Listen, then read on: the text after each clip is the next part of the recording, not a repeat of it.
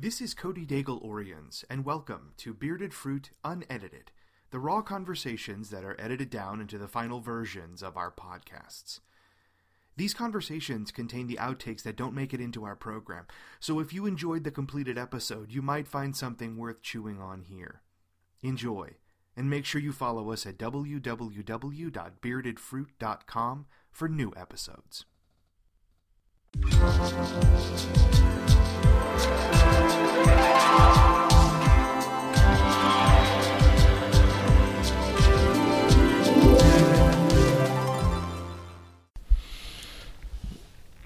So if you want to get all your coughs out, this would be the time. Perfect. Have you ever noticed that if you imitate Michael Jackson, it eventually becomes a cat coughing? You go, Shamon!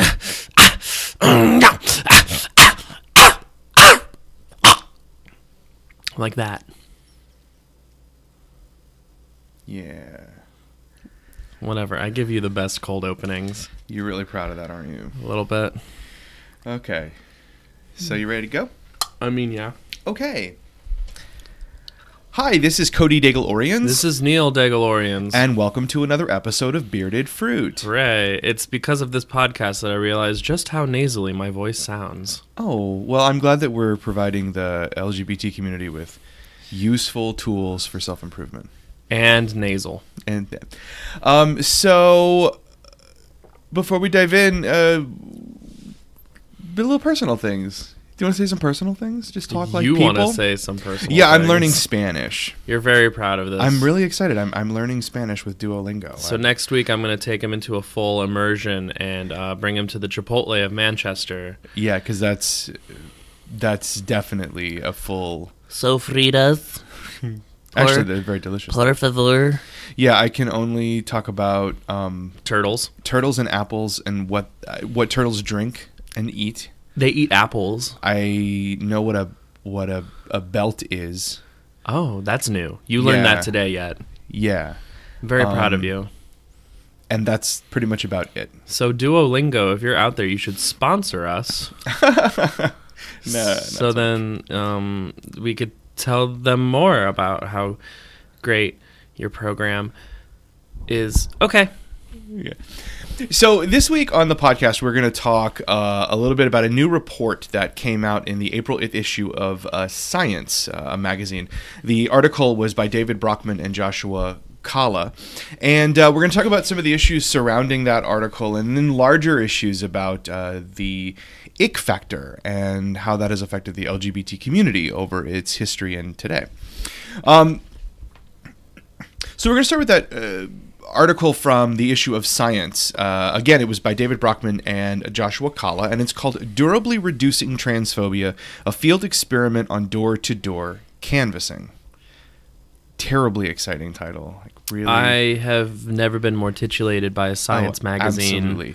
article. But it's actually a really cool article. So the report looked at how attitudes of Miami voters towards transgender individuals shifted after canvassing. So they were looking at Miami voters and their attitudes about transgender issues and how it was affected by canvassing during the voting process. So here's how they did this.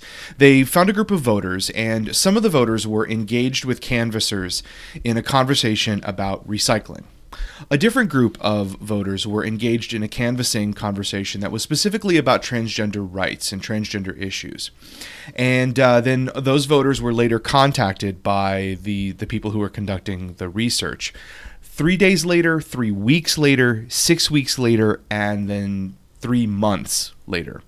And they were specifically asked about their issues, about their attitudes towards transgender issues.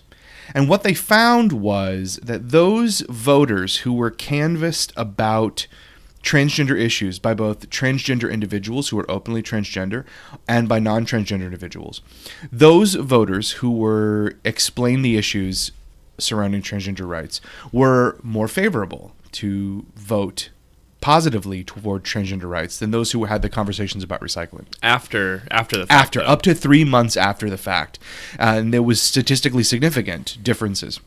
Not just like one person was like, I guess, but No, yeah, they found that those voters who had discussions about transgender issues up to 3 months after that conversation, they were found to be more favorable toward trans rights.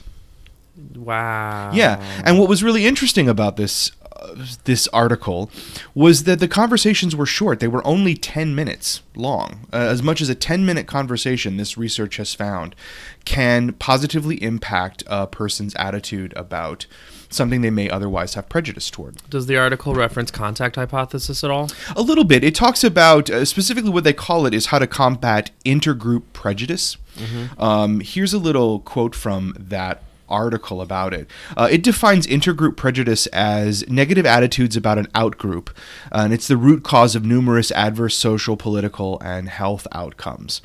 They believe that these intergroup prejudices, such as those against homosexuals or transgender people, are deeply ingrained during childhood and highly resistant to change. But what they have found through this is that in these conversations, in small conversations, positive change can happen with people who may hold negative attitudes toward LGBT people. It's funny too because just talking about this makes me feel like we should have Patrick here to talk about research methods. But we don't have him here. We don't, unfortunately. So I will take my sociology 101 and apply it to this. Well, it's just interesting. It's just like another one of the. I think what's so interesting about social sciences, especially, is that like some of these things seem so obvious. Like if you get to know somebody on an equal playing field, you're probably going to have less bias against the group that they're with. Like that seems so obvious, and yet we do require somebody with a PhD to figure this out and like really say like, no, like prejudices are based off of the fact that you don't know people who are from those groups, and if you do know them and you get to learn to respect them as an equal, then you lose those prejudices. So it's just funny that prejudices come from ignorance, and it's just being ignorant of what people are like. And what I thought was particularly interesting about this is the time of the length of the conversation. That we think about these prejudices that we have, what they call intergroup prejudices, are deeply ingrained, and they're with us because they're instilled in us from the time that we're very young.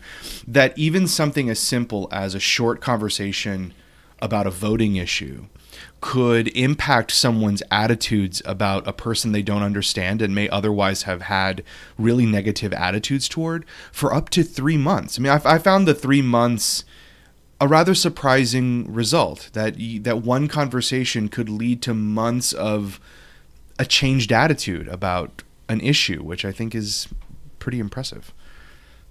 Hooray, people. Hooray, humanity. Sometimes there's glimmers of hope in how humans treat and behave around other humans. And so I guess what I wanted to talk about today, and to circle around this question of our attitudes changing and how those attitudes begin, is to talk a little bit about the politics of the ick factor. Yeah. The politics of the ick factor.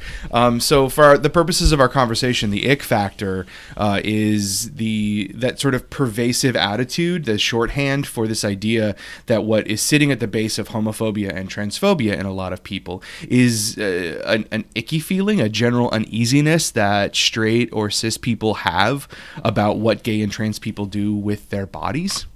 And that the ick factor, as we've seen historically, but also currently in North Carolina and Mississippi and all these other states that are pushing these bathroom bills and other anti-LGBT legislation, that what sits at the core of it is kind of this like feeling that gay people are kind of gross, and that what they're doing is kind of gross and scary. Well, it all comes back to just a puritanical-like belief of things that are different from what we do are gross and evil. It's just so interesting to me, too, because people are gross. Like, babies are super gross. And, like, we make those willingly and then, like, are happy that we make them, and they're gross. And then, like, little kids are gross, and then, like, adults are gross. Everybody's gross. Have you ever been sick? Being sick is so gross. and you're like upset that I do something that's slightly different from what you do in the bedroom. Like, God, dang, everything is gross.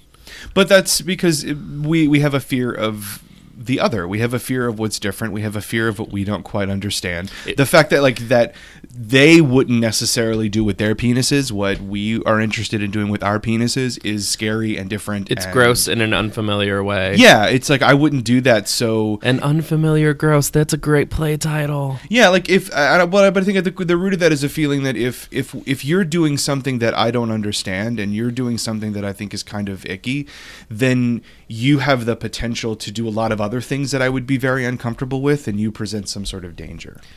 If you do something different than me in the bedroom, you might steal my wallet. Well, I don't. I mean, I guess so. I guess so. Yeah, that kind of. That's kind of the logic. Like you kiss dudes with beards. You might like take my candy from my baby. I don't know. That was weird. I'm sorry, audience, for that. Well, historically, homophobia has been linked to a lot of things. Has been linked to disease. AIDS comes to mind, but then a ton of other legislative battles were fought using studies that linked a whole array of physical ailments to gay sex. In Uganda, the Kill the Gays bill was pushed and promoted in that country by using kind of graphic depictions of what gay people do, which we're going to actually hear a little bit later. Ooh, exciting. And they use these kind of silly, and also they link to pedophilia, they link to the possibility of violence, like in the legislation that's happening now. Trans people are linked to being sexual predators or just capable of inflicting violence on innocent women and children in bathrooms, or linked to pedophilia or other kinds of predatory behavior. That all of these fears and all of these links to things that are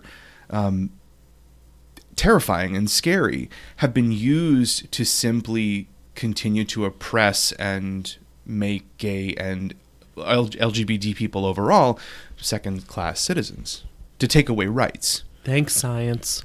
Pseudoscience. So I wanted to share some of what we're talking about when we're talking about the ick factor, and hearing some like really good examples of people using it as an argument against gay people. And I found some kind of really outrageous ones for fun. So I don't know if you remember back in 2014, there was a preacher, Steven Anderson from Arizona, who advocated killing gays as a cure for AIDS. Do you remember this guy? That's not how disease and virus work, but this guy. So we're going to hear a little bit of this. The Arizona. He was the Arizona pastor, is how he was known in the news. So here's him talking. Roll the tape. Actually says, and by the way, turn to Leviticus 20:13 because I actually discovered the cure for AIDS. Okay, now this is the cure for AIDS. Okay, and everybody's talking about let's have an AIDS-free world by 2020, or let's have an AIDS-free. Look, we could have an AIDS-free world by Christmas. Or okay, it wouldn't be totally AIDS-free, but we'd be like 90-some% AIDS-free by Christmas if we would follow this. Okay, here's what the Bible says, Leviticus 20:13.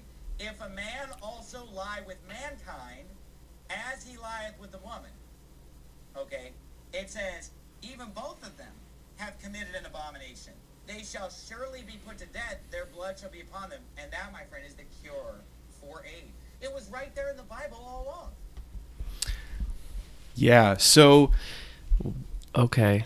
Yeah, well, like what's to me that's a great distillation of what the ick factor is. AIDS is a disease that has killed hundreds of thousands of people all over the globe, and what he links as the way to get rid of this other horrible thing that we are all terrified of and that we find terribly frightening is we have to kill people.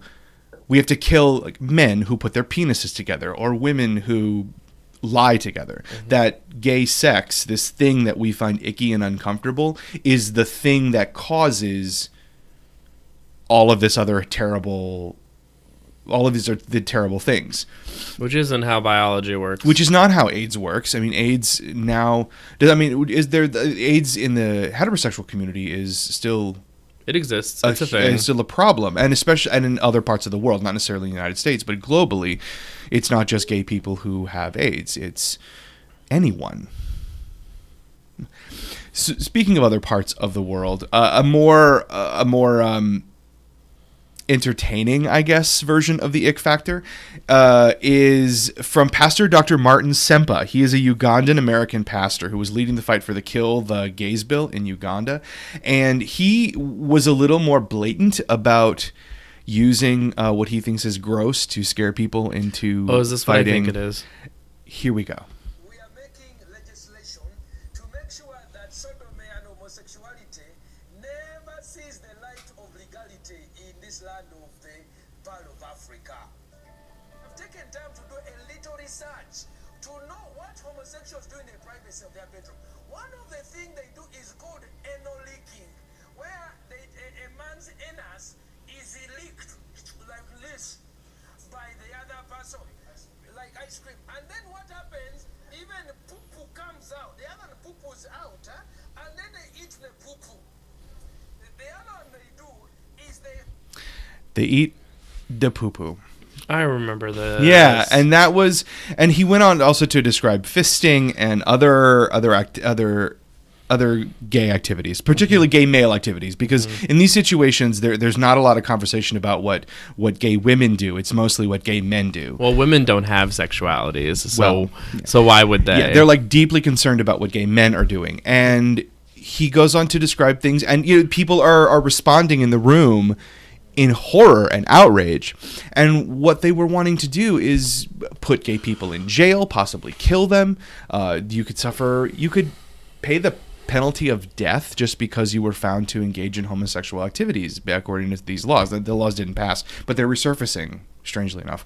And that's using, again, people's uncomfortableness with what gay people do with their bodies to legislate against them. It's so interesting to see how far people will go to hurt other people when they're uncomfortable, or like just how unwilling people are to understand each other because of uncomfort. And it's not something that's new. Historically, the ick factor has been used against gay people since the beginning of the gay rights movement. In the 70s in California, the Briggs Initiative was a piece of legislation that was they were attempting to pass this piece of legislation that would ban gay people from being teachers in classrooms. And the arguments against gay people in classrooms were they used the ick factor as well. I have a bit of a conversation from a television debate between John Briggs, who was the author of the Briggs Initiative and the piece of legislation, and Harvey Milk, which you'll hear on this piece, and also a college professor and activist Sally Gerhardt. So here's a bit of that conversation. It was Prop 6 was that initiative, but this is them debating on television in the 70s, the Briggs Initiative. say that the heterosexual is the child molester. And if in your statements here, in all these newspapers and tonight, that child molestation is not an issue, if it is not an issue, why do you put out literature that hammers it home? Why do you play on that myth and fear? Same thing with VD, Harvey. We put out publications about VD so you can avoid it. This is campaign literature. Yes, we're trying to keep people from falling into that trap. We're trying to prevent it by pointing it out. And by the way, I don't make the statement that 95% of all the heterosexuals commit. What percent is it? I don't know. You tell me. The state says 90 to 95%. Well, I've never seen that in writing. Yeah, I don't make those statements. You do, but we're not. Julian says here, We are not talking about child molestation. The fact is, at least 95% of the people are heterosexual. If we took heterosexuals out and homosexuals out, you know what? we'd have no teaching. We'd have no teaching. No child molestation. So you're saying that the percentage of population is equal to the percentage of child molestation? No, There's no difference. I'm not saying that at all. Well, that's what you just said. No, I'm saying that we cannot prevent child molestation, so let's cut our odds down and take out the homosexual group. So his argument in defending this piece of legislation to say that LGBT people, or well, gay people shouldn't be teachers in California in the 70s, he not only links gay people to pedophilia, saying that if we get rid of gay teachers in classrooms, then we'll get rid of pedophilia, but he also links them to venereal disease, which has nothing to do with being a teacher, like nothing at all. He equates dealing with homosexuals in the same way that they would deal with venereal disease, that gays are equal to disease. And this was at the beginning of the gay rights movement, this idea that we can create legislation and we can create laws that will harm gay people because we're grossed out by them and we're freaked out by them. We can use your fear and we can use your discomfort to harm people that we don't like. Do you have any examples from Prop 8 back in like 2010, 2011? No, I don't. But because that was also a similar thing where it was like, oh, they'll teach your kids about sodomy. And Yeah. it's like who does that? Like they don't teach kids enough about sex to begin with, let alone would they get into specifically about sodomy. So like. And there also with Prop 8 there was also the whole like this idea that if gay people can get married, then that kids will then think it's okay and it will recruit them, that through marriage we will somehow recruit the new gay masses to, unsuspecting straight kids will see a gay married couple and decide to be gay. I mean, to be fair, that's what happened to me. So that is exactly what happened. I thought it was a quiz. No, that's how I found the bears. Oh, that was okay, right. That was after I saw two men kissing in a Christina Aguilera music video, and I was like, that could be me. So I guess I want to talk a little bit about beyond the ick factor being used as a legislative tool, which we have seen it historically and we're seeing it happening now. I'd like to talk about the ick factor and how it affects young people, particularly young queer people who are coming to terms with who they are. I know that as a young person coming of age, like I sort of realized I was gay in the early 90s, and I was in high school in like 90 to 94, and I was starting to recognize that I was a gay person and that's what my life was. And these messages of gay equals death, gay equals disease, gay is terrible, gay equals pedophile, those were the messages that I had around in my head, and certainly I feel like kept me in the closet until I was out of high school, out of fear and self-loathing. And I'm curious if these messages still harming young people today? Absolutely. No, absolutely. Like, I feel like they're a little bit more nuanced now. I feel like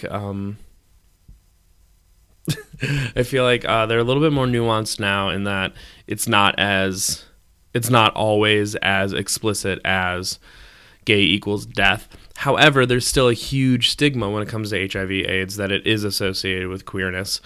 So that still exists. I know I even throughout my health classes and things like that, I always associated HIV/AIDS with queerness, whether or not I was told explicitly.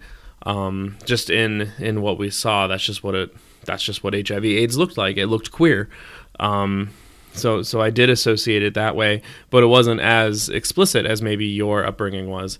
And I do know in my case, in my own personal case, it was much more dogmatic. It was much more talking about sin and talking about God and God's plan and how homosexuality goes against God's plan, which is really funny in retrospect. Like, oh, really?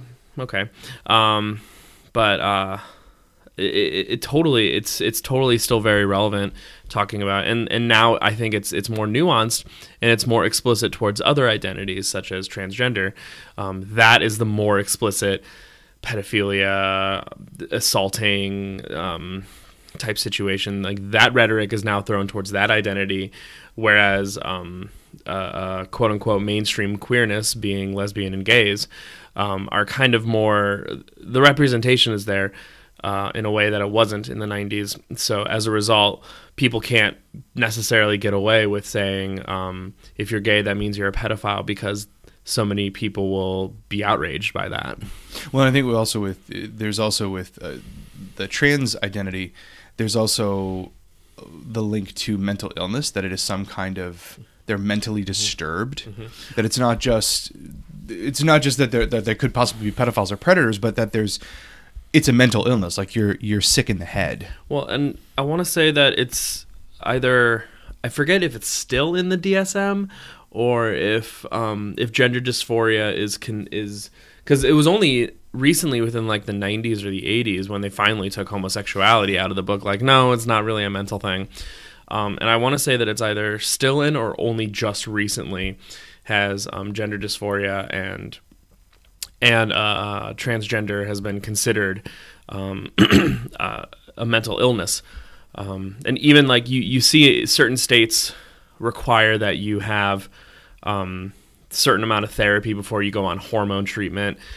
Certain states require all sorts of other types of mental health care that is just inaccessible to a lot of people in order for you to try to live more authentically as yourself, which is something that we can't really identify with. We didn't have to go to mental therapy before we got married. So Right. Maybe we should have. I mean, some of us should have. Wow, that's shady and not cool.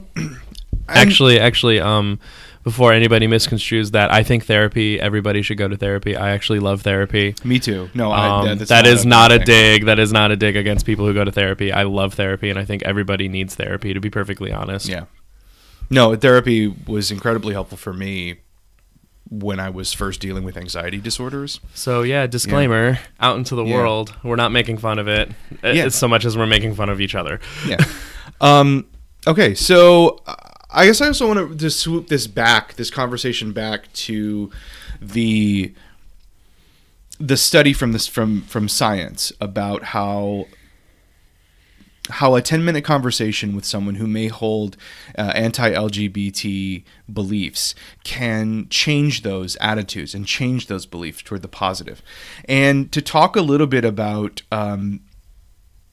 something that I feel like we don't necessarily discuss so much, the activist power of the individual so much.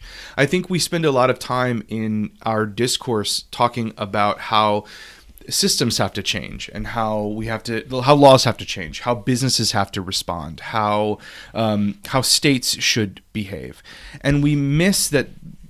Ideally, like the most powerful form of activism is the activism that you, as an openly queer person, can do in the room with another person. So long as it's safe. Yeah, so long as it's safe. Like your power to change one other person is enormous, and that is